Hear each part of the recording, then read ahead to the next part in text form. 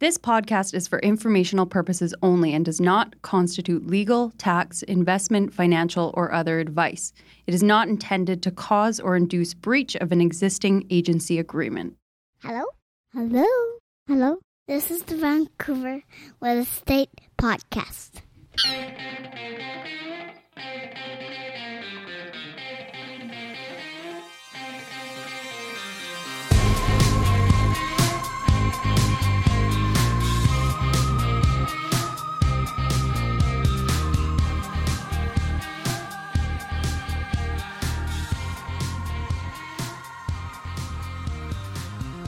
And welcome back to Vancouver Real Estate Podcast. I'm your host, Adam Scalina. And I'm your other host, Matt Scalina. And Matt, I am fired up for today because, and I say that often on the show, but like today I'm in flames because we've got Lauren Segal on the program. Lauren Segal, this is a big get for our show. Fantastic episode, the famous Lauren Segal. Yeah, president of Kingswood Properties, founding chair of We Day Vancouver, chair of Coast Mental Health, Courage to Come Back Awards. We're obviously bringing them on the show because Kingswood. Kingswood Properties, the many developments that Lauren has taken on throughout Vancouver. Obviously one of the biggest developers in the city. Super exciting to have Lauren on the program. You know what? It's so exciting, and it's exciting for kind of a different reason than a lot of our other really big and exciting guests. You know, we came with kind of our regular questions to kind of pepper Lauren about, and what happened, in fact, was under-prepare, under-deliver. That's our motto around here. Exactly. You know, and we didn't even get to tell us about yourself, and the conversation had already started, and luckily we just hit record, and it just went. And what I would say is this conversation is more philosophical than most we have. Sure. It's about real estate. It's about the craft. It's about passion. Yes. It's about finding meaning in your life. It's a lot of the above. Yeah. Craft, passion, obsession, I would say. I really took away from this, I gotta understand my why better. That's it. And obviously what I took away from this was Lauren definitely understands his. Yeah. And his philanthropic work kind of merges with what he does in the real estate world and in his personal life in this really interesting way. Sure. It's kind of a cohesive philosophy, and it kind of comes through many different stories and some very funny stories, very funny. One of the best stories I think I've heard actually, like just in conversation in my life, comes out of this podcast. It involves Buckingham Palace. Yeah, not just like on the show, but I've tried to retell that story. I don't do it justice, but and you can tell Lauren's told it a few times because it meanders, but it's a great. Oh man, great story. It's great. So yeah, just a heads up, the flow of it is a little different than normal. We jump right into it. We jump right into talking about charitable work, and then it goes, and you're gonna really love to be brought on this ride with us. So stay tuned for that. But before we get to that episode, Matt, we have a new sponsor this week. That's right. We have a new sponsor. That is Hawkeye Wealth. Founder Justin Smith, of course, past guest, fan favorite, been on the show a number of times. Fantastic guy, fantastic company. Hawkeye Wealth helps their clients invest in various private real estate investments, such as residential and industrial development projects, with an aim to diversify their portfolios and achieve better risk-adjusted returns than they would find elsewhere. Yes. If you would be interested in learning more or would like to be notified of upcoming opportunities, and Justin is a deal finder, we'll say that, visit HawkeyeWealth.com. Some would say he has a bit of a Hawkeye. What about Oakwyn, our sponsor number 2? Sponsor number 2. We are also sponsored by Oakwyn Realty. Head over to Oakwyn.com. This is our brokerage, of course, best brokerage in the city. Oakwyn.com/join. Type in VRP 2020. Of course, this is for new agents, aspiring agents, people just looking to make a change in the real estate agent world. Lots of resources, lots of energy. Oakwyn.com/join. Type in VRP 2020. You get to meet all the bigwigs at Oakwyn, which is great. I've changed it up. We're talking about bigwigs, but we also get a huge incentive for heading to Oakwyn.com/join. Type in VRP 2020. I love it. Before we get to that though, Matt, you told me, I can't help but bring this up. You are a Formula One fan now. Yeah, and I and I should say it's a little different than NASCAR because you're dressed NASCAR, but you like F1. I talk NASCAR.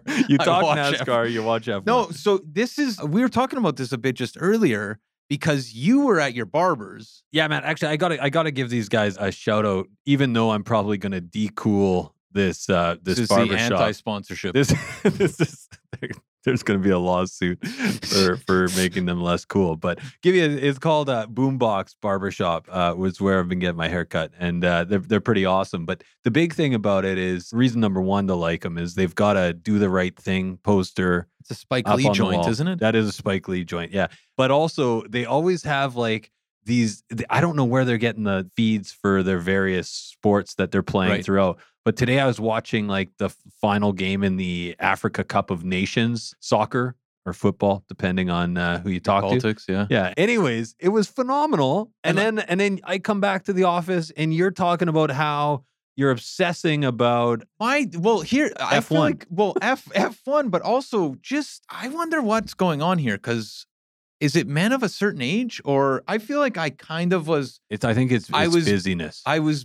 Yeah, maybe big into sports when I was a kid. And then I kind of left for years, really not caring that much. And now it's become like almost an obsession to always be watching like, and I think I've talked about it before, like golf, tennis, hockey. Like I'm always interested in following along. But now I've gotten to on Prime, now that Yellowstone's over, All or Nothing. So this is like a behind the scenes following of different sports teams across different leagues. It's almost like the Jordan documentary. I'm watching like the All Blacks, but it's like, stuff I know nothing about. No, it's like the behind the scenes. They follow them for a season. You're watching Aussie football. I watched the 2015 Arizona Cardinals behind the scenes NFL season, which was unbelievable. Like you get the coaches yelling and the pump up speeches. Maybe you just need a good pep talk. Well, here's the thing. And now I've moved on to Netflix Formula One, which I can't even recall what this, I'm going to Montreal next year. Interesting. Formula One is now, who knew? Who knew? Well, probably a lot of people. Actually, it's like in the top 10 on Netflix. It's also like a global sport. It's like FIFA. Who knew? Yeah, who knew? But anyway, I'm feeling like my wife is not a fan? Not a fan of any of it. And she's actually like, what happened to you? You used to like foreign films. Yeah. This is no more Y Tu Mama Tambien. This is straight up F1. There's only so many times you can watch that movie. Well, here's the thing. If you need a good pep talk for your real estate journey, we've got you covered today because this is a fantastic conversation. I can't wait for people to listen to this. I can't wait for the feedback from the VREP community because none other than Lorne Siegel chats with us today. This is a great one. Turn it up. Enjoy.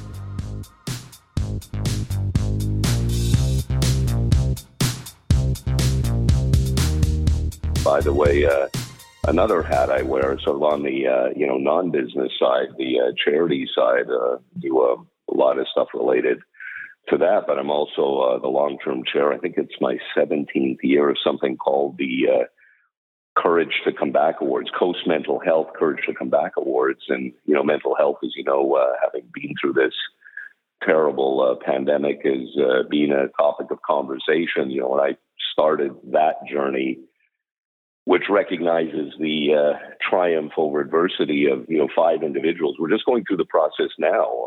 Re-engages about 80 people like yourself in the community to judge this process with a call for nominations, and ultimately there are 5 individuals who really touched bottom in 5 different areas and have not only come back but who are now contributing to society in extraordinary ways. I mean, these are the real heroes. So, things like that also kind of inform you on, what life means and, what you want to get out of life, what's important. It really has an impact on your value perspective. As Churchill said way back, one of my favorite quotes, you make a living by what you get and you make a life by what you give. And I think there's a lot of truth to that. When you find your passion in life, when you find that thing that's outside of yourself or bigger than yourself that means something to you, life kind of takes on a different perspective. So, this is not real estate, but It's part of life, and I think informs me to a great extent on, the approach to take with projects and the value proposition to a consumer, because so many, if you look at things from an architectural perspective, there's the tendency, especially with the greatest architects, to want to do something that becomes art, and that's important. But the really challenging part of development is the functional side. To really, to follow what Louis Sullivan said back in 1918, form. Actually, what he said was form ever follows function. We, commonly heard the term form follows function, but wow, it's a really easier said than done. So, everything we do, really is based on that idea. And I'm going to say obsessed with the functional side of things, because I believe whether someone's going to, be spending, buying something at the lower or more affordable end of the market, let's say like Squamish, just, value, not cheap, but just, value, or the opposite end of the continuum, like 1515 or, the 1700 block Heatherwood, that person deserves the same approach. Absolutely. So we go back to the Kingswood building way back, that early journey. If you've seen anything related to that, let's look at that. Or 1515 is a collection of 10-carat diamonds. You look at something like Redbridge is a collection of 1-carat diamonds, but still diamonds. It's not dumbed down because it's at the more affordable end of the market. And I think that's part of why that project also has been such a success against the odds, without any precedent. I'm going to say, that's some kind of, I feel like the story of my life is one of swimming upstream. I feel most of it. Like someone says, actually, there were probably 4 words which define most of what I've done. Let's go back to the Kingswood 20 years ago, or Redbridge, and those 4 words would be, let me think, it can't be done. It can't be done. And then we'd sort of systematically say, well, let's think about that, because I think it can. Let's see how we get there. And, when you take that approach, and everyone, you start with, let's say like a cake. Okay, you've got, and real estate's no different than making a cake, really. Different ingredients. But let's say, you start with the finest ingredients. You take those ingredients, if it's a cake, and you give it to someone who doesn't know what they're doing, like me, with a cake, you end up with a disaster. You give it to a Michelin 3-star chef, and you get this, mouth-watering, culinary wonder. Well, same thing with real estate. It's quite interesting. You can give the same ingredients, the same materials, the same things to different people, and you end up with different product. Same thing, different result. I mean, you can have a great location, do the wrong thing. You can do the right thing in the wrong location. It's a really complicated process of trying to get that synergy of getting everything right. And if you can, and if you do, like some of the projects we're speaking about, take Redbridge and Squamish, you have a setting that is an oasis. I'm going to go back, if I can, to Redbridge and say that journey started 10 years ago. I didn't really know what I was getting into. I was driving through Squamish, like most of us do, on my way to Whistler, bypassing the city. And one day I stopped, and I came across this piece of property, and then I was looking for an opportunity, and I went to the mayor and the planner, which is what you do when you're starting in a new town, and you say you're open for business, and they say, yes, we are, but we can't tell you anything about absorption because no one's really done anything here in the, prior to you of any sort of scale or significance, I'm going to say. So now you scratch your head, you're in this business and you scratch your head. There's no precedent. So here we go back to the kind of swimming upstream. Okay. So then you ask yourself, what's the deal?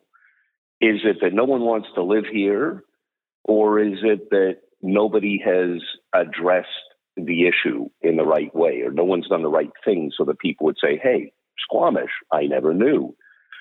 So I said, I chose the latter, that the issue was not that people didn't want to live there, but that no one has really told the story in the right manner. So I look around and I see I'm going to say an embarrassment of riches.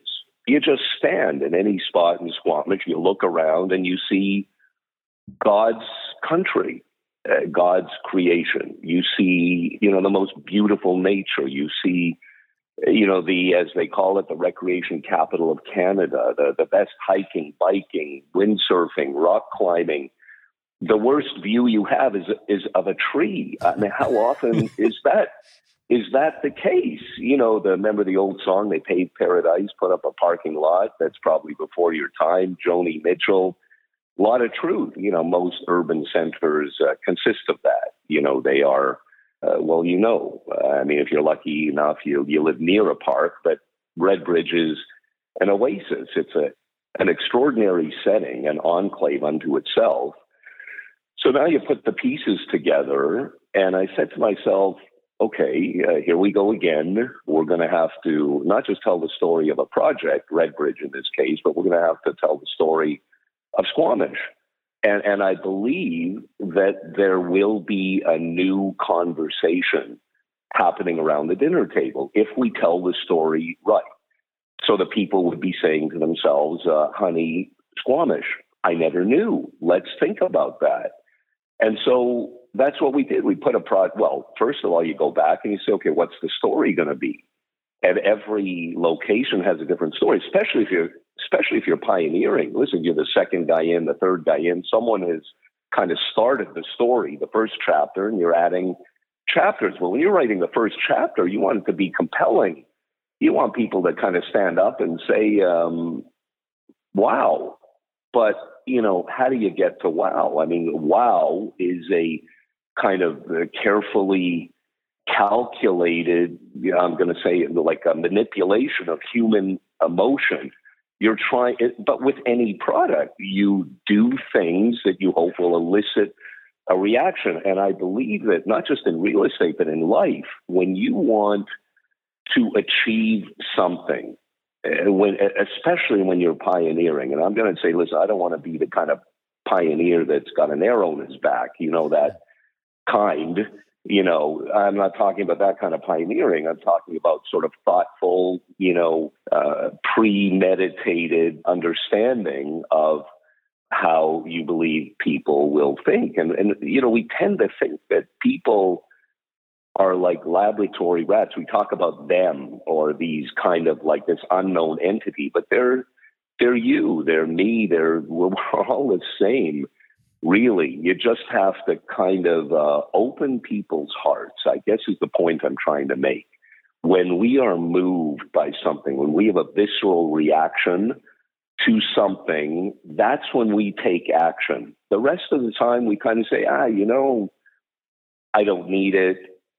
Maybe I want it, maybe I don't. But to get to the point where with real estate, and it's all about emotion, especially residential real estate, you want to get to the point where someone says, I not only do I need something, I really want this and I can afford it. So, as I see it, we all have limits. All of us have a limit on, let's say, what we want to pay for something. So we have this, here's what it costs.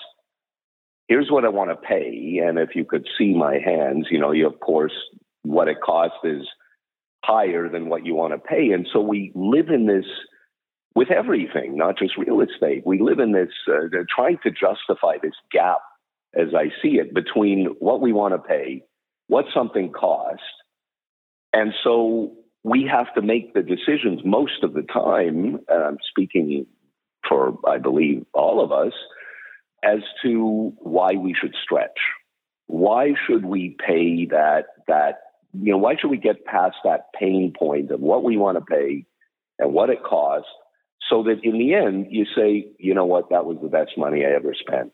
Mm-hmm. That's where the visceral reaction comes in. That's where I think things have to be, there has to be an emotional reason, whether it's, let's call it a functional piece of art in the case of real estate, where you're moving into just basic commodity to something that can change your life.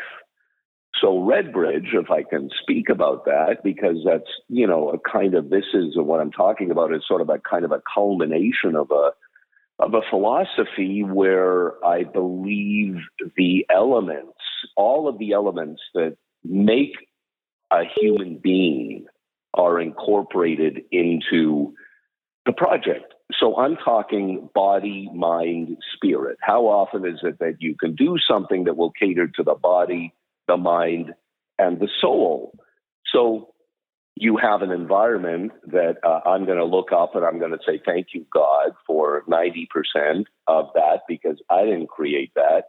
The team didn't create it. That was God-given. But listen, we can take a lot of things that, God or spirit, whatever you believe in, has given to us. And, you see how the world can destroy that too. I mean, we're seeing it with climate change, et cetera. So you've got this pristine environment, a proverbial diamond in the rough. Now, what do you do with it?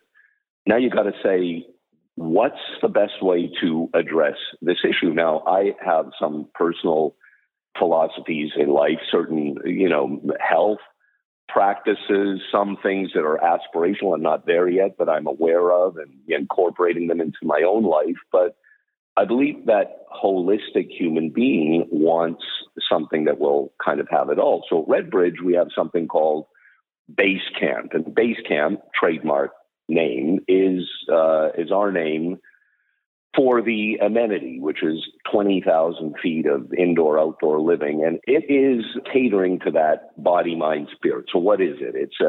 It would be like having a membership to, let me say, the Vancouver Club in Vancouver, prestigious club, to a Y Yoga through the yoga facility, to a WeWork for the co-creative space, to the Scandinavian Spa for the indoor-outdoor cold hot pools that are incorporated, and the far infrared sauna and red light therapy rooms, which no one has heard of. But red light is, you'll be hearing a lot about the impact of red light at a particular frequency that really can add a lot of health benefits to a person's life. And people are going to have the opportunity to use the red light therapy rooms. I don't think that has ever been incorporated into a project.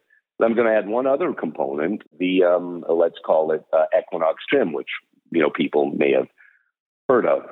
And the gym, which we call, and a trademark, the Eco Movement Lab, what is that? Fancy name. But what it refers to is a gym where the human kinetic energy, people's movement, in other words, is translated into power. So you're going to be able to get on a treadmill. We have special machines that have been chosen to do this. And you're going to, or an elliptical or a rowing machine, and this will channel your energy back into the grid, which will end up powering the fans and the lights and put energy back into the system so that the gym, in fact, will be, I'm told at this point, the first zero carbon footprint gym in Canada, maybe North America.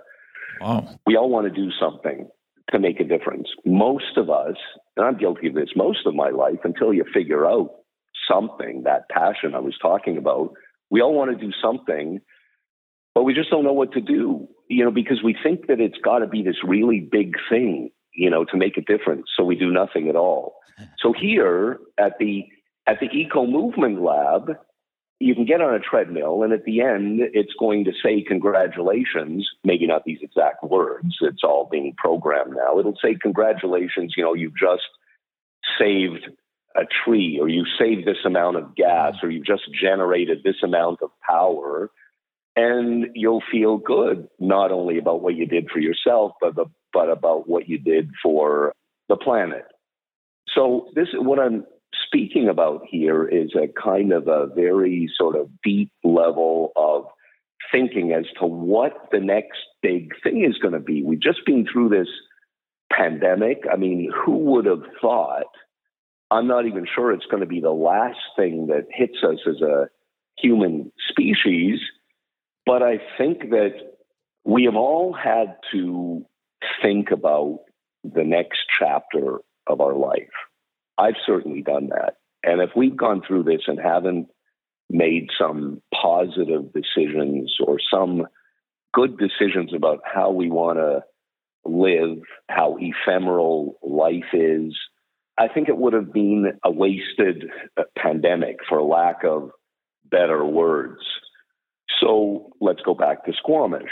Now all of a sudden you have people saying, what is my life worth? I believe. What do I want to do with the resources I have?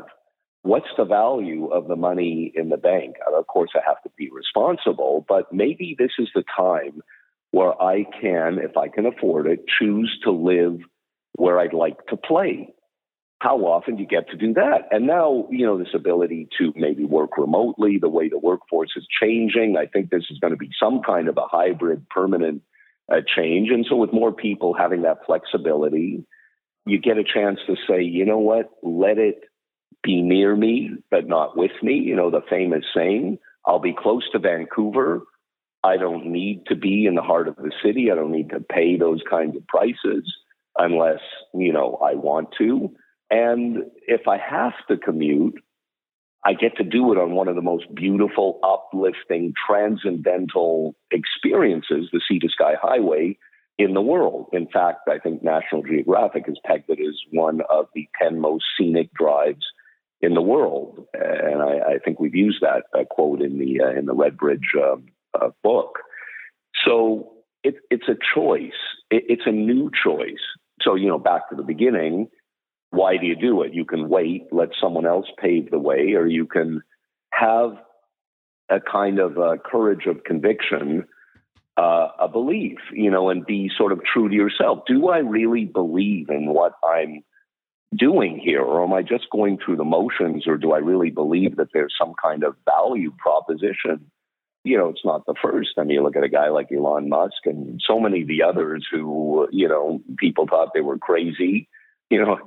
I'm not talking about a rocket ship right now. We're talking about real estate, but still, it's kind of like, I'm going to say maybe sort of the real estate equivalent of going into, unknown territory where, sort of not quite no man, but, not that many people had gone before. Right. Space terms, Star Trek, The Next Frontier. I actually believe that. Squamish was that sort of, you ask yourself, why is it sort of the last bastion, kind of the next or maybe the last frontier? What is it? Had it avoided the growth that every other place experienced over the last 10 years? And a big part of the answer was to kind of finish that chapter was that it was also very challenging to get something through because you've got a community that's rooted in forestry. And it was believed that there were still people on council. It's taken for this project 5 councils, 5 mayors to get through things because they, and so do we, want controlled growth.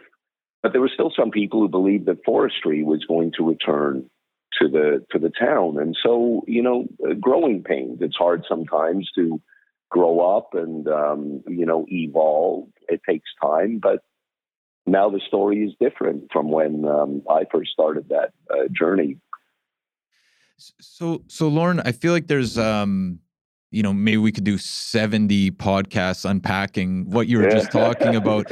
But one thing that jumps out at me, and we're kind of going about this a little bit backward than we usually do, but you kind of highlighted a lot of the things that we've come to love about real estate, right? Like you're talking about early on baking a cake, kind of the design element, the thoughtful designs. You've talked about finding opportunities, in this case in Squamish. You've talked about marketing, right? Creating the story and the narrative and kind of making people see what they may not realize they want.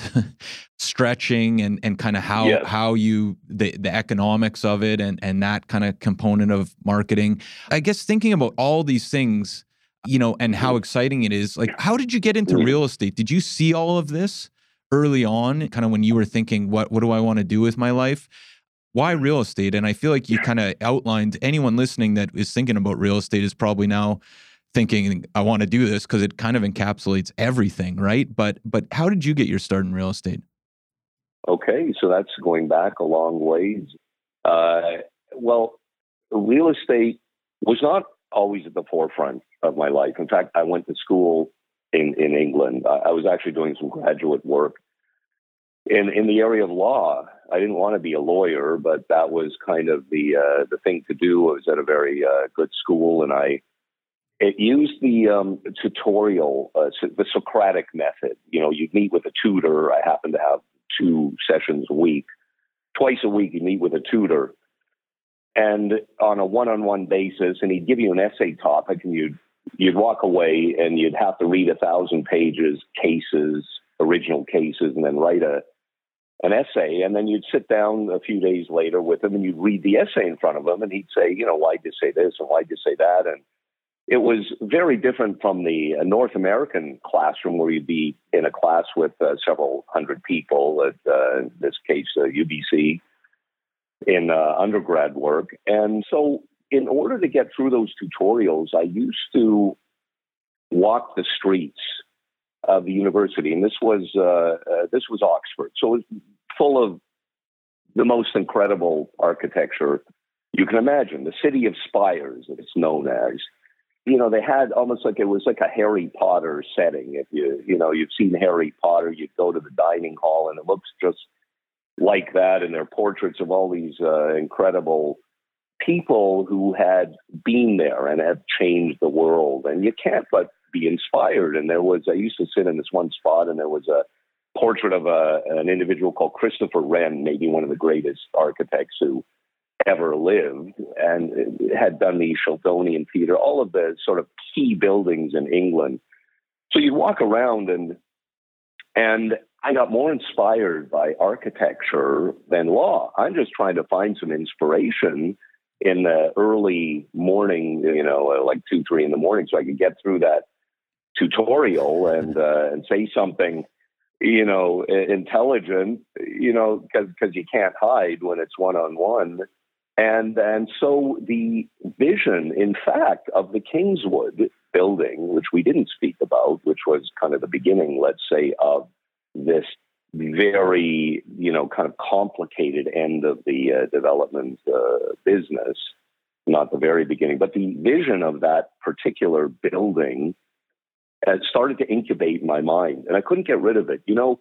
Sometimes in life, we get these things pop into your mind, and you think about it, you go to sleep, you think about it, you don't know why it's there, maybe, and sometimes we just dismiss it, and sometimes it pops back up, and we kind of got to figure out what's the purpose. Why is that there? What is this meant to be? And sometimes you don't know, and I didn't know, but I couldn't get rid of that image. So, I was just a kid in my early 20s, and that image stayed with me for 20 years until the opportunity came to actually realize this very specific vision in its actual form. So I put together a team. I'm fast forwarding a little bit because, there's still a journey to figure out what is real estate and what is development, and actually spent time on the brokerage end of things. I wanted to, doing what you're doing, sitting in open houses and asking myself, especially on the condominium side, like, why did this developer do this? You're asking a whole bunch of questions, and it's the, the school of Fort Knox, as they say. You're looking at real world stuff, and you can't assume that just because you're looking at something that it's necessarily correct, but you don't really know. So you start developing your own thoughts if you're a very deliberate thinker. And so the time came where I had this broad dream of one day wanting to build a building, just kind of like a broad thing. What would you like to do in life? You want to be a tennis player? You want to be an athlete? What do you want to do? So the idea of creating a building, the development business, I guess, was a desire. I thought that's something that I could do and maybe even do well. And so the time came for the Kingswood. I've got this burning vision I can't get out of my mind. And so I said, all right, I'm going to set myself up. So I, in fact, set up kind of for the Kingswood, an architectural practice. I had several architects, a team of 20 different students who would come in on a revolving basis, a lot of them from Waterloo University, saying, I hear there's some real architecture happening at Kingswood. And we started work on the Kingswood because I said to myself, this building's going to need full-time attention. We're going to have to go back to the way things were done, hundreds of years ago, where, the architects would work on one thing from beginning to end. And that's what we did. And it proved to have an insatiable appetite for information. We were detailing like all the way through construction. If you took the skip hoist down to the parking level, it's on the Kingswood's on almost the whole city block in Vancouver, across from the Vancouver Lawn Tennis Club. Right. And if you took the skip hoist down, the parkade was a factory that we set up to create the Kingswood. So we had a fireplace division. We had a guy cutting stone for a year and a half. We had an old English plaster mason making plaster domes by hand that went into the building. I asked myself at the beginning, why doesn't anyone do any like traditional architecture anymore? Well, I realized the hard way why no one does anything like this. It is really complicated because now when you're dealing with traditional architecture like the Kingswood, which is kind of an unprecedented blend of contemporary and traditional, there are rules and regulations with regard to like window proportions. Contemporary architecture is more giving. When you've got floor-to-ceiling glass, it's not quite the same as having to have a window upstand where maybe you want to put a dresser, and then every time you get the inside right, you look at the outside and you say, oh my God, and then you go back to the inside and it's back and forth. And so I'm going to say I probably I'd come home, I had my son at that time, I didn't know him for the first 4 years because I was marking up plans about 10,000 pages, full-size architectural plans with, I don't know how many red pens I went through, and I'd take it to the office and the team would work on the next round of comments, and then I'd come home with, and we had our printers, and we'd print these plans out at full, architectural scale. I'd take them home, I'd work on them again.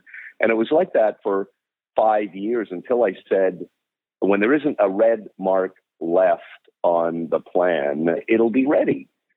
And I'll stand or fall on the basis of that very personal interpretation of what constitutes, in this case, elegant, gracious living, because someone has to take a position on the interpretation with all these projects, the high end, the low end. There are very important decisions. You're telling people basically how to live. And that's a huge responsibility I take, when we do a set of presentation plans. I obsessed with the idea that those plans are accurate and that structure and mechanical and all the things that might impact that space are pre-thought. So even though you have, as a developer, you have the usual disclaimers that, the developer reserves the right to make modifications because these things happen in the real world. Sometimes there's, we discovered something the other day, a mechanical shaft that hadn't been accounted for that impacted the space slightly. And so I say, okay, I don't have to say anything, but I'm going to go back to the people who bought that particular suite and say, they've lost a few inches, nothing material, but, I feel this kind of moral obligation. So, back to the Kingswood for a moment, I read a book in 1992. I was just kind of getting going on the Kingswood, thinking about doing it. I read a book that was written by Prince Charles, His Royal Highness, that he wrote in 1989 called A Vision of Britain. And it was about him basically lamenting the loss of traditional architecture and how people were coming in and doing these very awful contemporary structures that may look like, military pillboxes next to beautiful Victorian buildings. And he made a statement about an addition, a modern addition, kind of like what happened with the Louvre, the pyramids at the Louvre in France. The public went, a lot of the public, was incensed by this imposition of modern architecture on something like the Louvre, classic building. And then people grew to, I think, love it and accept it. But change sometimes is very difficult to deal with, because we get used to kind of the same old thing. So anyway, there was a modern addition being added to the National Gallery. And so he made a statement that was kind of like a shot that was heard around the world. And he said it was a monstrous carbuncle on the face of a much-loved friend, I think were the words. And so the modern architects were enraged, and the public was on his side. And then the BBC went in and started to do a series called A Vision of Britain, where they would go into different towns and talk to people. And the public loved what the prince had said, and they were on his side. And not the whole architectural community agreed with him, but he's a very outspoken person on the built environment, actually a pioneer in a lot of ways with organic farming, et cetera. And I happen to be a fan of some of his thinking. So I read his book, and he's outlining 10 principles of traditional architecture. And I'm saying, oh my gosh, he's got to be aware that there's someone listening to what he's saying. And in fact, is executing on these principles. And he needs to be aware that, that he's got someone who is following these principles. And in fact, who was inspired by that particular book. So when the time came, we did a limited edition book on the Kingswood. And it was the story of the creation, kind of like the story of the movie, the creation of the Kingswood, because it was so beyond complicated and challenging. I knew it was going to be complicated. I had no idea it would be as complicated as it was, but you get started and you can't stop. Now you're pregnant, so to speak, and there's no going back. So I saved the first edition of the book to give to him, hardcover version, and that was one of my dreams, let's say, is to get it to him, and I never did. It had always kind of weighed heavily, where you have a plan and you didn't follow through. So anyways, about 5 years later, he comes to town, Prince Charles, and I received an invitation to meet him. There's a small group. It was like one of those things you look up, why me? And there were maybe a half a dozen of us. I was there with my wife, and here was the opportunity to say hello to him. And so, I see him. He's approaching our little group, and I'm starting to sweat. Like, okay, what am I going to say? And you got 30 seconds of time. It's going to mean everything to you and nothing to him, probably. And so he reaches me, and I just said, Your Royal Highness, I went to school in England. I read and I was inspired. I read your book, A Vision of Britain, and I was really inspired by it to create a project that followed its principles. And he paused, he looked at me, and he said, you read that? And I said, yes. He said, I think you were the only person. And, we all started laughing, and there was that kind of human side of things. And so he said, and I said, I'd saved a copy of the book. I never got it. I never sent it. He said, please send it to me. And I did. And I wrote a nice handwritten note on this very special stationery, everything about it. Even everyone said they would never duplicate whatever they did, even the logo for the Kingswood, the cards at the time when people gave away cards. No one would do because it had to go through the printing press on 4 separate occasions, by hand, and everything was handcrafted. So, okay, so I send it off, and so I ticked that one off the box and forgot about it. And then I'm going to say about 6 months later, my wife came into the kitchen and, with the mail and said, look at this. And there was a big envelope with a royal seal on it. So I said, wow, that's like, okay, unusual. We open it up, and there is an invitation from the prince to come to Buckingham Palace for dinner. And we look at each other, and you can imagine, flabbergasted. and we arrive at Buckingham Palace, and approached by a couple of valets, in a kind of like a disarming way, with another envelope presented to me with 2 hands. And I open it up, and there's a handwritten note from Prince Charles, expressing his appreciation for the effort that went into the creation of the Kingswood and the respect that was shown, through that process to some of the principles he holds dear. And we had dinner and spoke about things, and it showed me that, you know what, if you can think it, if you can imagine it, maybe it can happen. I mean, that was beyond any sort of dream. I just wanted to get the book to him and say thank you. I mean, I never imagined that would lead to anything beyond that. But I think the metaphor, if that's the right word, for that kind of, I'm going to say, extraordinary experience is that, if you are true to yourself, if you follow through with that dream that you might have, whatever it is, extraordinary things can happen. I mean, outside of the fact that you feel good about the job, the mission that you had, a job well done. There's I'll tell you what my new definition of happiness is. We've all got these, including me, these complicated things that we need to be happy. We end up making these long lists, right? If I do this, this, this, and that, I'll be happy. And I go through it and you tick them off and you say, well, I still don't feel happy. Like, what is it? Do I have to do a few more? And then I realized that, again, it doesn't have to be this big thing. I think the word that comes to my mind now is progress. And when I realized that the other day when I finally learned how to air print. I didn't know you could take your phone and print something from your phone. And so I learned how to air print something, and it changed my day. I taught my wife, and and there was that simple joy of being able to do something that added some convenience. It was a little thing.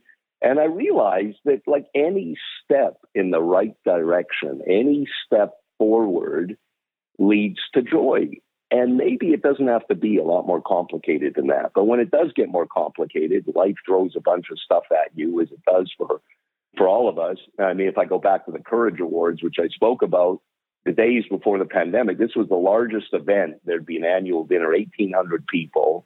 Maybe the largest event in Canada on an annual basis that would raise millions of dollars every year for mental health. So we're all sitting on the edge of our seats.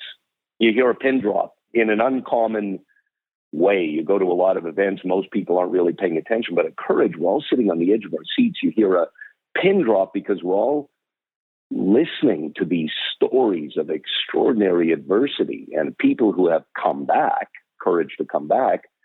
And I think we're all saying the same thing. How do they do it? And if they can do it with such limited resources, what can we do with what we have? What must we do with what we have? So those individuals, for some reason, I think they're, modern day messengers. I think in some ways kind of sent to us somehow, who go through the suffering in life so that we can learn. There are people like that. There are situations like that. I think that's where the real growth goes in our life. So if I apply that to real estate, the Kingswood was the most complicated development you could possibly do. You do one of those, you get your PhD in development because you cover every single thing. And like I said, everyone said it can't be done. The curved glass, it can't be done. The radius of the curved glass at 11'6", they said, we have to do this in 6 sections. Well, I want to do it in 1. Okay, we'll settle at 2, and then people figure it out, because most of us just want to take the line of least resistance in life because it's easier. But the stuff that's easy in life isn't what makes us grow. The stuff that we get on a silver platter doesn't do anything for us. I mean, think about it. You're going to impress someone by saying someone just, you just won the lottery. I mean, that's nice.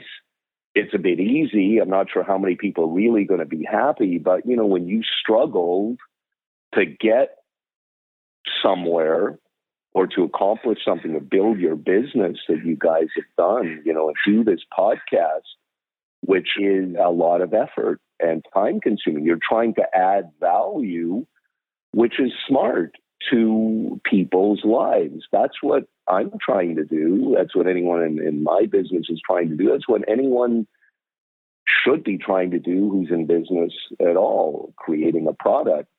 I think you have to give to get. Most of the time, like in the old networking days, you say, oh my God, you see a room of 50 people, what am I going to do?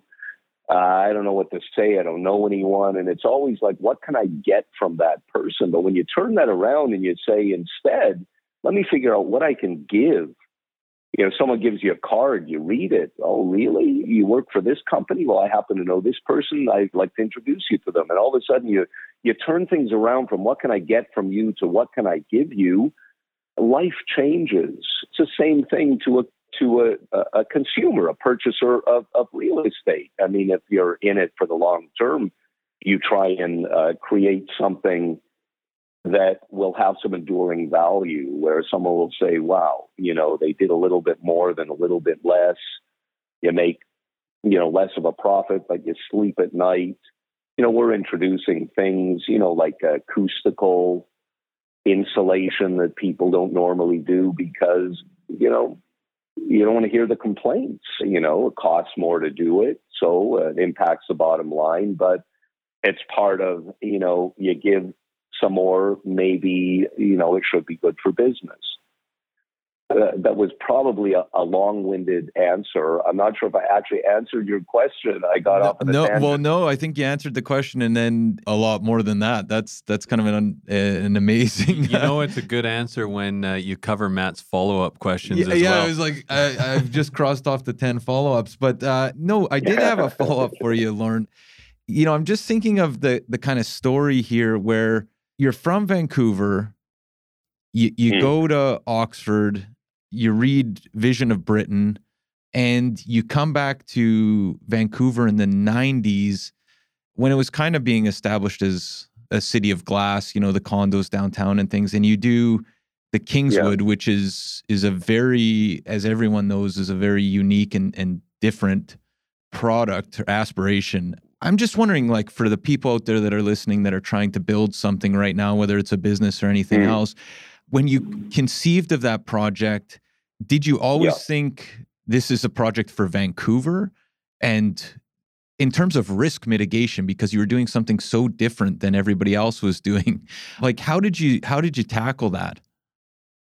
Okay, it's a good question. And the simple answer is no, I did not have all the answers. And it was in this realm of believing in what you're doing.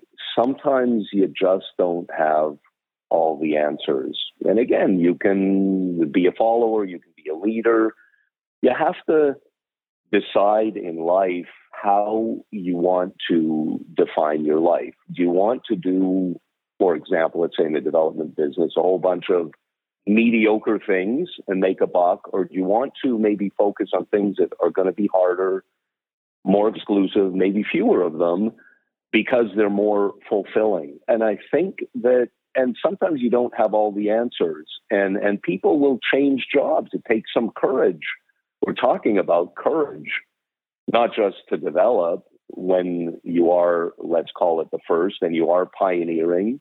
And the Kingswood was ahead of its time because there wasn't a precedent. But did that mean that there weren't, the number of people that you needed who would think the same way as you? You have to ask yourself, are you the only one who believes that there is a need for people, in the case of the Kingswood, who might be moving from a nice home in Shaughnessy because it's in that neighborhood, it's in Shaughnessy, who would say, I don't want to go downtown. I don't want to live in a glass tower.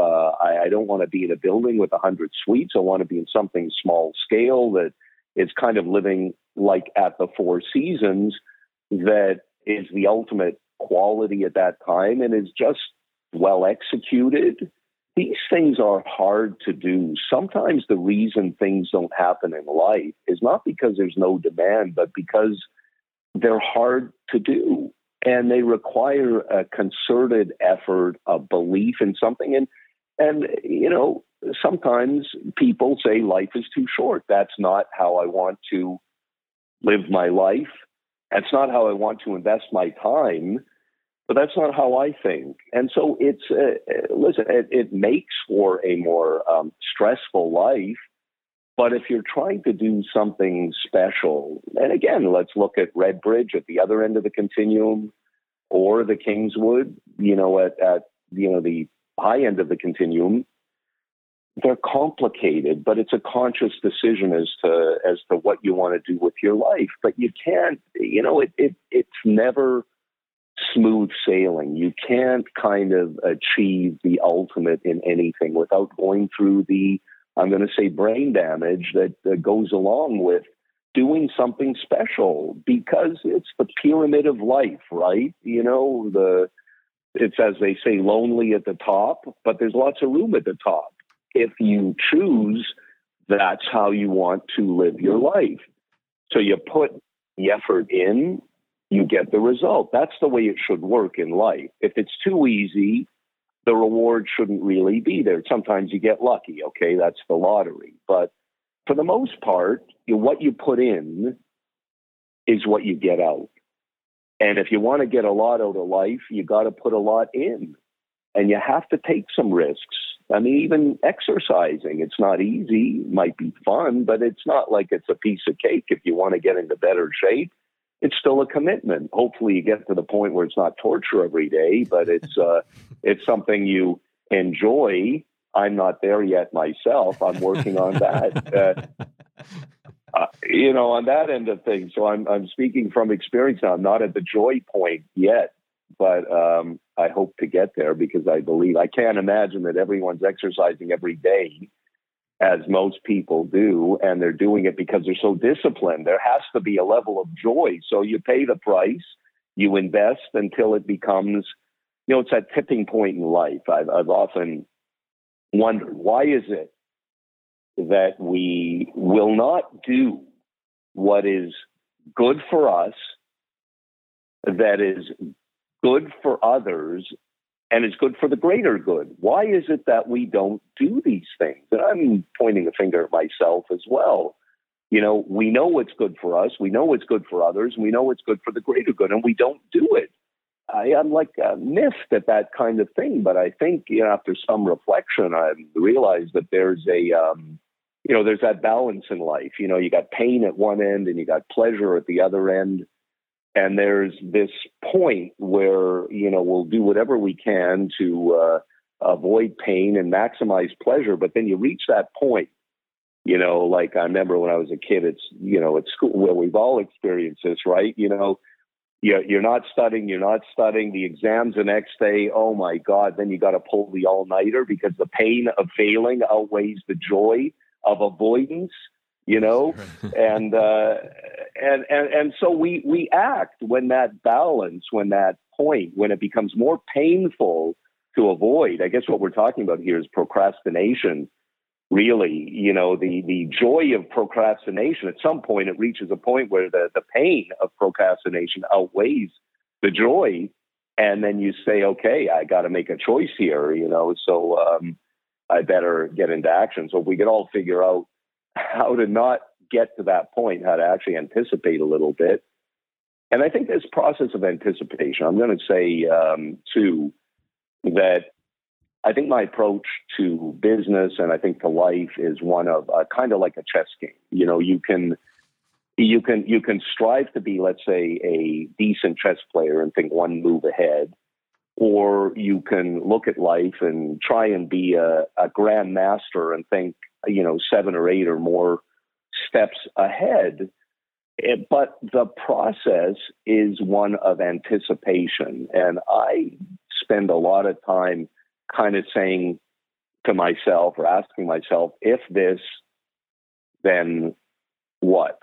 If, and looking at the steps, trying to think ahead of the repercussions instead of just looking just past the end of your nose a little bit further, or in some cases, well, a lot further. And I think there's another way to sort of distinguish yourself, your business, from others, and that is through that level of anticipatory thinking. It can be painful sometimes, really, because, you can find yourself thinking maybe a little or maybe overthinking, but not necessarily. I like to anticipate problems. So with real estate, I'm already, like when we're doing these projects, I'm meeting the purchaser at the door, and I'm like a fly on the wall, imagining what it will be like when they open up the door and they walk in after seeing the display center and all the stuff. Is the reaction going to be, it's even better than I thought? Or is it going to be, oh my God, what happened? I thought there was this, or I thought there was that. So I'm greeting the consumer, hoping they're going to, shake my hand and say, thank you for this gift. And this is the best money we've ever spent because we're going to, raise a family here. I've got to tell you, like in an uncommon way, I'm going to go back to Redbridge for a moment. I would get letters from people that I didn't know. We're trying to go through this process, trying to figure out, because the response to Redbridge was so unexpected. Because you expect to do well, but you don't expect, to essentially sell several hundred suites within a number of days. And then, you're anticipating one building, and then you got to scramble to do the next disclosure statement. But we were trying to figure out a system that would give everyone the opportunity, because the demand was so overwhelming. It was really hard. We wanted to have something very democratic, no favoritism, that kind of thing. But I would get letters from people that I didn't know saying, I've tried to get a ticket, let's say, to have the opportunity to buy something at Redbridge, and I can't get in. My realtor's trying, and, because it was just like, we'd open the lines, and as fast as you could sort of input your name, whoever had the fastest computer seemed to win at the process. So I'd get letters from people saying, you know what, I'm a young guy. I'm not asking for any favors. I'm not asking for a discount. We've looked at Squamish. That's where I want to raise a family. I'm a young fireman. I'm living in, I think it was West Vancouver, renting at the time. We want to raise our family in Squamish, and not just in Squamish, but at Redbridge. And then he'd go through the story, kind of the story of his life, and why he felt that he was like an application for school or something, and you couldn't but read that, and, your heart goes out, and you say, wow, this is how someone feels about something that, you're creating that could actually impact their life, change their life. They want to raise a family, that kind of thing. I got, a dozen letters like that from people, sort of looking for a way to be part of the Redbridge community. That's uncommon in my experience, to have people that emotional. Now, that doesn't just happen. That is part of that kind of very deliberate, anticipatory thinking as to what is that value proposition that is going to compel people to say, not just I want to live there, but that's, I must. If I could be anywhere, that's where I want to be. That's what you want to achieve in life. It's not automatic. But if you try and get all those elements, we go back to the cake again, right? You have that visceral, that potential for something to be emotionally attractive, which is what real estate should be. It isn't always there, but that's what we're trying to achieve in the projects that we're doing, whether it's a Kingswood or Redbridge or 1515, or now, the Heatherwick building that we're planning. We're just trying to do some special things and create a product that is not just kind of the best in its class, but maybe amongst the best in the world. that's the goal. That's a conscious decision. It's not the easiest way to make a buck, I'm going to tell you. It's really, these are very long, time-consuming, complicated projects, and you have to get it all right. And that means that, someone is having to make some very key decisions, because you can't just pass it on, let's say, to an architect and say, do something nice, because their focus is on different things. Of course, we want it to be, it starts with, is it a beautiful thing?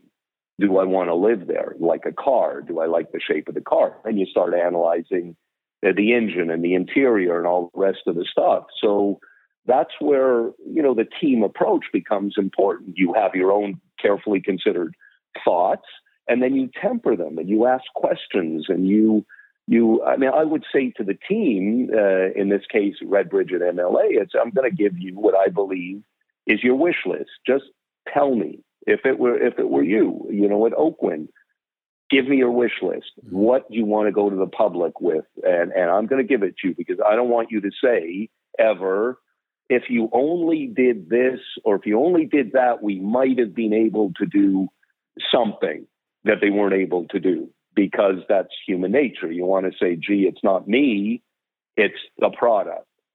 So if you can remove, let's call it the obstacles, and then it comes down to marketing. Now, okay, you've got all the ingredients, all the ammunition. Now go and do what you do best. Yeah, that's what we try and do to the best of our ability, and that takes effort and a lot of deliberate, conscious thought based on, you have to kind of understand your market too. I mean, you can have very deliberate thought, but it could be in the wrong direction. So, this is with the understanding that you're on the right track and you do understand what the market, even if it doesn't exist, what that market, if we go back to the Kingswood, would be looking for. The fact that it didn't exist, does that mean that it shouldn't happen? You could apply that to anything in life. And that goes back to, again, this idea of pioneering. Easier to be number two than number one, but being number one does have its risks. But in the end, it hasn't hurt to be that pioneer so far. And it's led to Buckingham Palace in one case. Yeah.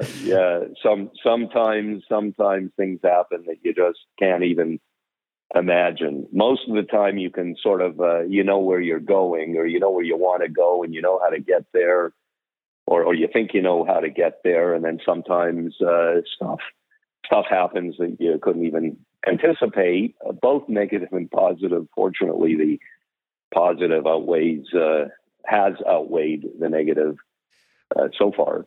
Well, Lorne, maybe as a final question here, I'm just thinking about kind of the idea that the chess analogy and anticipatory thinking and thinking about your career, not only in kind of creating something very unique, successfully creating something very unique with Kingswood, but then also being kind of ahead of the curve in Squamish. Obviously, you have a deep relationship with the city. You're a very successful creator. In the last 2 years, I think people's idea of downtown Vancouver has changed, not fundamentally, but it's been a tough couple years. And I know we know you're very active in downtown Vancouver. What in your mind does the core of the city look like moving forward? And are you bullish on kind of a return to pre-COVID downtown or something different? Or what are your thoughts on downtown Vancouver?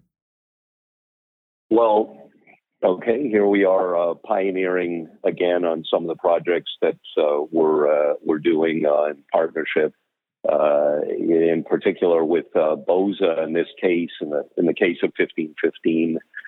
So everyone's has been, the last few years has been difficult. There hasn't been much or anything actually happening at the high end of the market in Vancouver. And so 1515, for example, which we're doing, I'm going to say is the modern day Kingswood, the Kingswood 20 years later. You're kind of you've invested that time and energy into creating something special, and you can't do a building like the Kingswood every year or even every few years. In fact, it's taken 20 years to get to the point where you find a location and an opportunity, and you hope the timing to do something special again that will rank not just as perhaps the finest building in the city with respect to what others are doing, but perhaps one of the next generation of great buildings in the world. So it takes, again, some courage of conviction. So we've launched 1515, and it has been a great success, and we are well ahead of schedule. It's been about a month now, and we're very happy with the way that is progressing without a very hard marketing campaign, because we've created a building that is very unique again. And you don't have to appeal to everyone with everything in life. You just have to be able to appeal to enough people. And in this case, we've involved an architect, Oli Sheeran, who has not done anything in North America. One of the, he's a superstar, young guy, next generation of architects who's reinterpreted what it means to be a high-rise, a skyscraper. Normally, you have a building has 2 points, point A and point B, bottom and the top. And so he's actually reinterpreted that, and he's created some horizontal living. So if you've seen, which you might have, what that building looks like, you have parts of the building that are unfolding, which we call observatories. There are 18 of them that create horizontal living, three-dimensional living with glass on those components on three sides. Very unusual, folding out, and you literally are floating in space.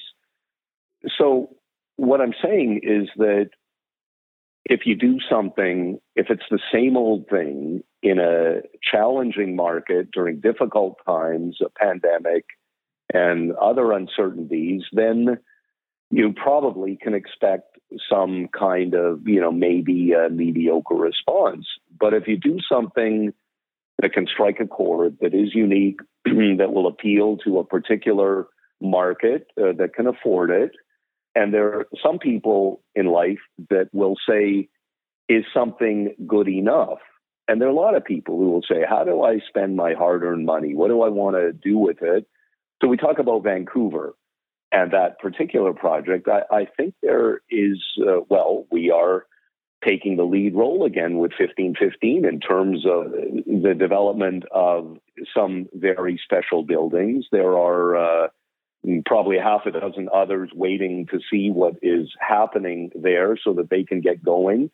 And so we're taking this first step, and things are moving in the right direction, and we will be starting construction on that soon because the sales have progressed well enough. So what does that mean? I don't think that you can have a successful building like that and believe that, the downtown or Vancouver itself is not going to prosper. It's Vancouver. You've got one of the greatest cities in the world. Let's look at things from an international perspective, not just locally. We've been through this difficult period of time. I think people are reevaluating what's important. So you've got a big world out there that's saying, where do I go? What do I do? You've got a safe political environment. You've got a beautiful city. You've got a healthy atmosphere. All the ingredients are there for Vancouver to prosper. So this has been a setback as it has been anywhere. But I think that given the choices people have to where to live, Vancouver will always have a prominent place, the core of Vancouver, a prominent place in the world. And I think now more so than ever, especially given the value as a place to live, if you're looking at life as not just where can I make a living, but where can I make a life? Right. It has those ingredients in spades. And that's why we are taking the approach that we're taking with the product that we're doing in the core of downtown. It's with a belief that this is a place to be. If you're going to live in a city, this is the greatest city anywhere to be in, whether it's from a local perspective or an international perspective. I think we're going to come back and come back strong. Fantastic. Well, maybe we'll leave it there, Lorne. What an inspiring and thought-provoking conversation. And I know we've taken more of your time than I think we said we would, so we really appreciate it. I have to say, Lorne, if you're looking for something to do, I think you got to write a book. Yeah. I truly think you could kind of take... There's so many things here that, it would make an incredible Not that you book. don't have your hands full. No, I was going to say. Well, I was going to say the same thing to you. You know, you're talking to all of these very interesting people.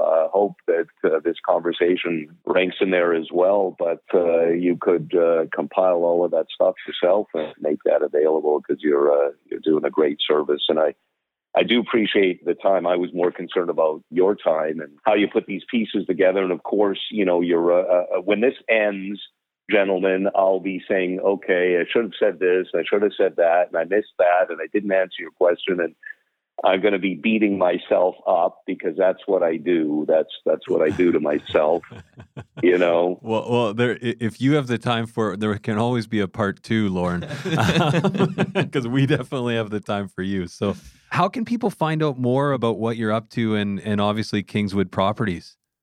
Yeah, we have an Instagram. There's the website. I think that's how people find out these things. Hopefully, got a beautiful display center in Squamish. If anyone hasn't been to Squamish, that would be a very nice experience, is to see quite an extraordinary center. Visit Squamish, maybe hike the Chief that's in the backyard of Red Bridge or the Smoke Bluffs, and it'd be wonderful for the two of you to visit it as well. Absolutely. Yeah, and we'll have links in our show notes as well to the Kingswood website and Instagram and everything as well, so you can check it out there. So thanks again so much, Lorne, for your time today, and we really appreciate it. Yeah. Different takeaways than I was expecting, but kind of more profound, which is always exciting. You know, the fun stuff, I'm going to say, I think in life, is figuring out how you get there, how to do things, not just what is it, but what did it take to get there. I think that's what I hope comes through today. That's what is, you know, perhaps more interesting for me to talk about. There is the bricks and mortar, but it's more the process, I think, of how you get there that is the one thing that perhaps would distinguish the way Kingswood, myself personally, like to look at things, and hopefully how the product distinguishes itself from other things because of this kind of anticipatory thinking and problem solving that goes in ahead of time, instead of the sort of oops after the fact, we should have done this or that. One of the worst things in life, I believe, one of the most painful things for me, and I think maybe in general, is I'm going to say regret. You know, it's one thing when you consciously decide to do this or do that or not do it. You're at peace. You pass a deal. You missed it. Maybe it would have been good, but it was a conscious decision you made at the time. But it's when we have control over things and we don't follow through, that starts to lead to regret. Or, you know, you fast forward and you're doing that rocking chair test at the end of, you know, life. You're looking back. You know, I do that sometimes. I fast forward to that rocking chair and I'm saying, I don't want to be rocking back and forth, looking back at my life and saying, you know, I could have, should have done this or that and didn't do it when I could have.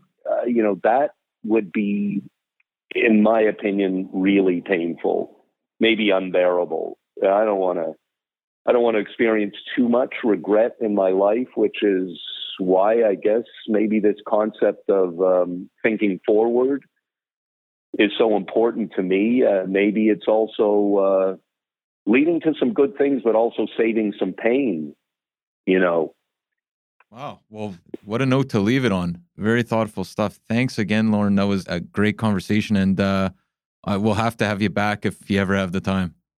Thanks for taking the time. Really enjoyed the opportunity. Admire what you guys are doing. Really is providing a wonderful service to the community. Hopefully this is adding something to your repertoire. I would look forward to meeting you in person. Certainly, let me, if you have any questions yourselves, I'd love for you to be part of some of the things that we're doing. We've got another exciting phase coming also in Redbridge and Oakland. It's been a big part of what we've done so far. We've got a very exciting next phase that's going to take it to even another level.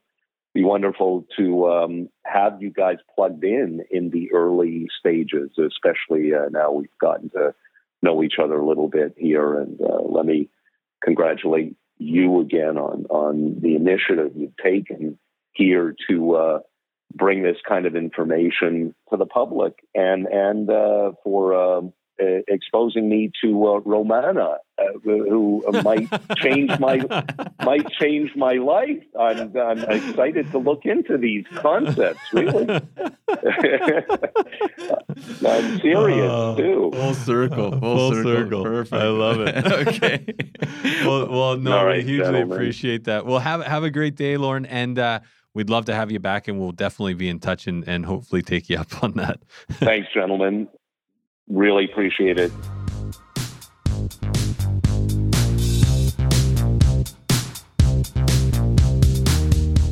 So there you have it, folks. Our discussion with Lorne Segal from Kingswood Properties. Really enjoyed that conversation with Lorne, Matt. And I don't think I oversold that story. I think a lot of people out there are probably going, that's a pretty incredible story. I also don't think, I was thinking about it. I think I said something to the effect of he should write a book. And I truly do feel like there's a holistic kind of component to that conversation that totally you actually, it felt like a book to me, and I'm not overselling it. I really feel like it's, there's layers of meaning. Let's put it that way. I can promise you that I'm going to be hearing from some people in the VREP community about this episode specifically. I do feel that way. And I should say also that just mentioning to a couple people that we had Lorne on the program, the feedback was twofold. One is people bring up the Kingswood just at what a level of building and construction. Everybody knows about it, how sophisticated of a build it is. And then the second thing is that everybody basically says, oh, I love Lorne. Like, that guy's just a great guy. So it's like he's a jewel definitely in the development community. And anyone that knows him loves him. So that's fantastic having him on the program. Absolutely. Great having him on. And I feel like in our excitement here, we maybe buried the lead a little bit, but it's a bit of a nothing burger at this point. Bank of Canada, I think everybody was expecting that was rates. This morning. Yeah, everybody was expecting rates to go up this morning. I think the over-under on that was at least 70% chance that it was going up a quarter point. They left it. My variable rate. Yeah, I guess so. But a lot of people did. But yeah, you know what? They left the rates unchanged, the overnight rate unchanged. So what does that mean? I think it means in March, 6 weeks from now, it's going up for sure. But who knows? Everybody thought it was going up today. But business as usual for the time being. It's an interesting thing to be monitoring right now. Everybody's got an opinion. But yeah, I think check back. Surprising. I think a lot of people were kind of surprised today. But yeah, we'll see. And guess who's going to keep you posted? Vancouver Real Estate Podcast is going to keep you posted. And that's who. VancouverRealEstatePodcast.com is the best place to find out more. Head over to VancouverRealEstatePodcast.com, our website where all things real estate related live, including our back catalog of over 300 episodes. We have the Vancouver Commercial Real Estate Podcast there. We have the Livewire. This is our weekly mailer with stats before anyone else, different types of stats. Deal of the month, VIP access for pre-construction projects. This is commercial pre-construction. This is residential pre-construction. What else do we got? The Livewire, there's just no reason. Everything, yeah. No reason you shouldn't be on that list. We also have private client services. Because Matt, if you are not using PCS, you are standing still while the rest of us power walk by. You get sold prices, days on market. You basically get realtor level information for free at your fingertips. It's absolutely the best way to research and look for real estate in Vancouver. This is a free account that you can set up to monitor the market or to see new listings in the city. go to VancouverRealEstatePodcast.com, create your own free account, and you can sign up on the website. And Matt, how can people get in touch with you? Get in touch with me at any point, 778-847-2854 or matt@VancouverRealEstatePodcast.com. Or you can try me at 778-866-4574 or Adam at VancouverRealEstatePodcast.com. We also got that Kokomo line, info@VancouverRealEstatePodcast.com. And Matt, before we cut for the day, I just want to say I've just actually finished reviewing the numbers for 2021. I just finished reviewing the Arizona Cardinals 2015 season. Yeah. Well, this Who's is driving this thing? This is more important. I've just reviewed the numbers for 2021 for the VREP community, and the community has grown substantially. So there's a lot of you that have been here since day one. There's a lot of people that have come on, joined recently, started listening recently, right. that have reached out. So we appreciate you all, and we definitely appreciate everyone sharing the podcast with family or friends that might be interested. So reviewing the podcast. Well, this is the thing. If on you wanna, Instagram, on other social media channels. Yes, exactly. If you want to help us grow this year, the number one thing you can do is share the podcast with your sphere. What else you can do? Send us either a message, reach out, or of course, review us on Google or on Apple or Spotify, wherever you're listening to the podcast. And last but not least, continue listening yourself. We appreciate it. Absolutely. Smash that subscribe button. Smash that. Is that what subscribe. the kids say? All right. Have a good week, and we'll be back next week as always. Take care. 2000 Faces for Radio. Subscribe today.